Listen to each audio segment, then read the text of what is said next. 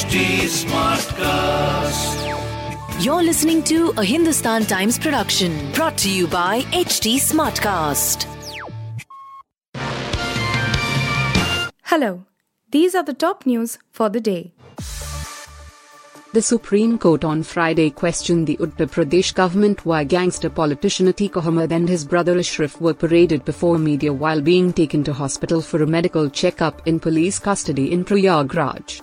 The top court, which was hearing a plea by advocate Vishal Tiwari seeking an independent probe into the killing of Ahmad and his brother Ashraf, also asked the UP government how the killers got the knowledge that they were being taken to hospital. How did they know? We have seen it on TV. Why were they not taken to the ambulance right from the entry gate of the hospital? Why were they paraded?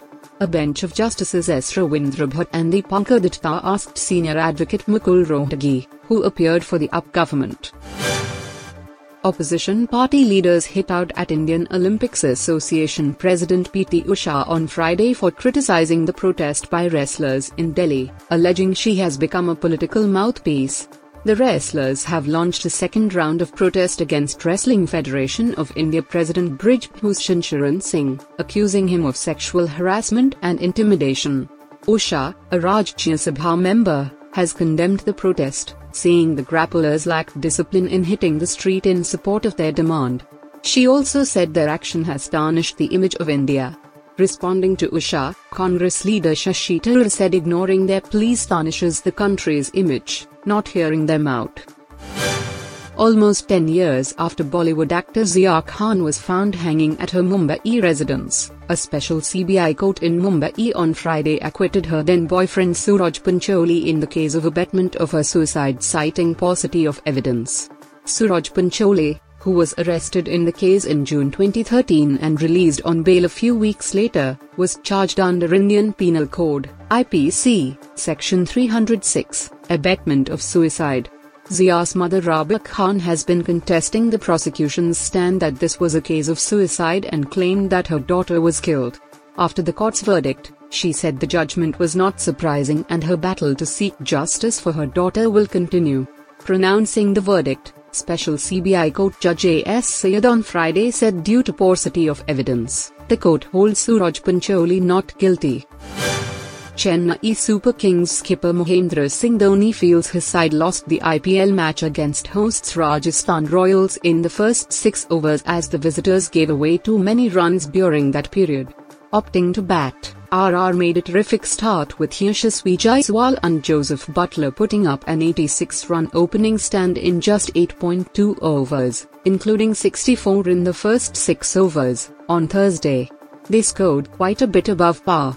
We gave away too many in the first 6. At the same time, the wicket was great to bat on, Dhoni said after the 32-run loss. Dhoni praised Jaiswal and Dhruv Jurel, who made 15 ball 34 towards the end, for their efforts. Stories and characters that challenged stereotypes were honored at the 68th Filmfare Awards, with Alia Bhatt star Gangubai Kathiawadi and LGBTQ comedy drama Badaidu emerging as top winners. Gangubai Kathiawadi, directed by Sanjay Leela Bhansali, won 10 awards, including Best Film, Best Director, Best Actor in a Leading Role, Female, for Bhatt, Best Dialogue, Best Costume, Best Choreography, Best Cinematography, and Best Production Design. The film was adapted from one of the chapters of noted author Hossein Zedi's book Mafia Queens of Mumbai. You were listening to the HT Daily News Wrap, a beta production brought to you by HT Smartcast. Please give us feedback on Instagram, Twitter, and Facebook at HT Smartcast or via email to podcasts@hindustantimes.com.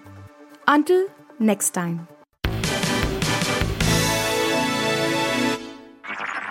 This was a Hindustan Times production brought to you by HT Smartcast. HT Smartcast.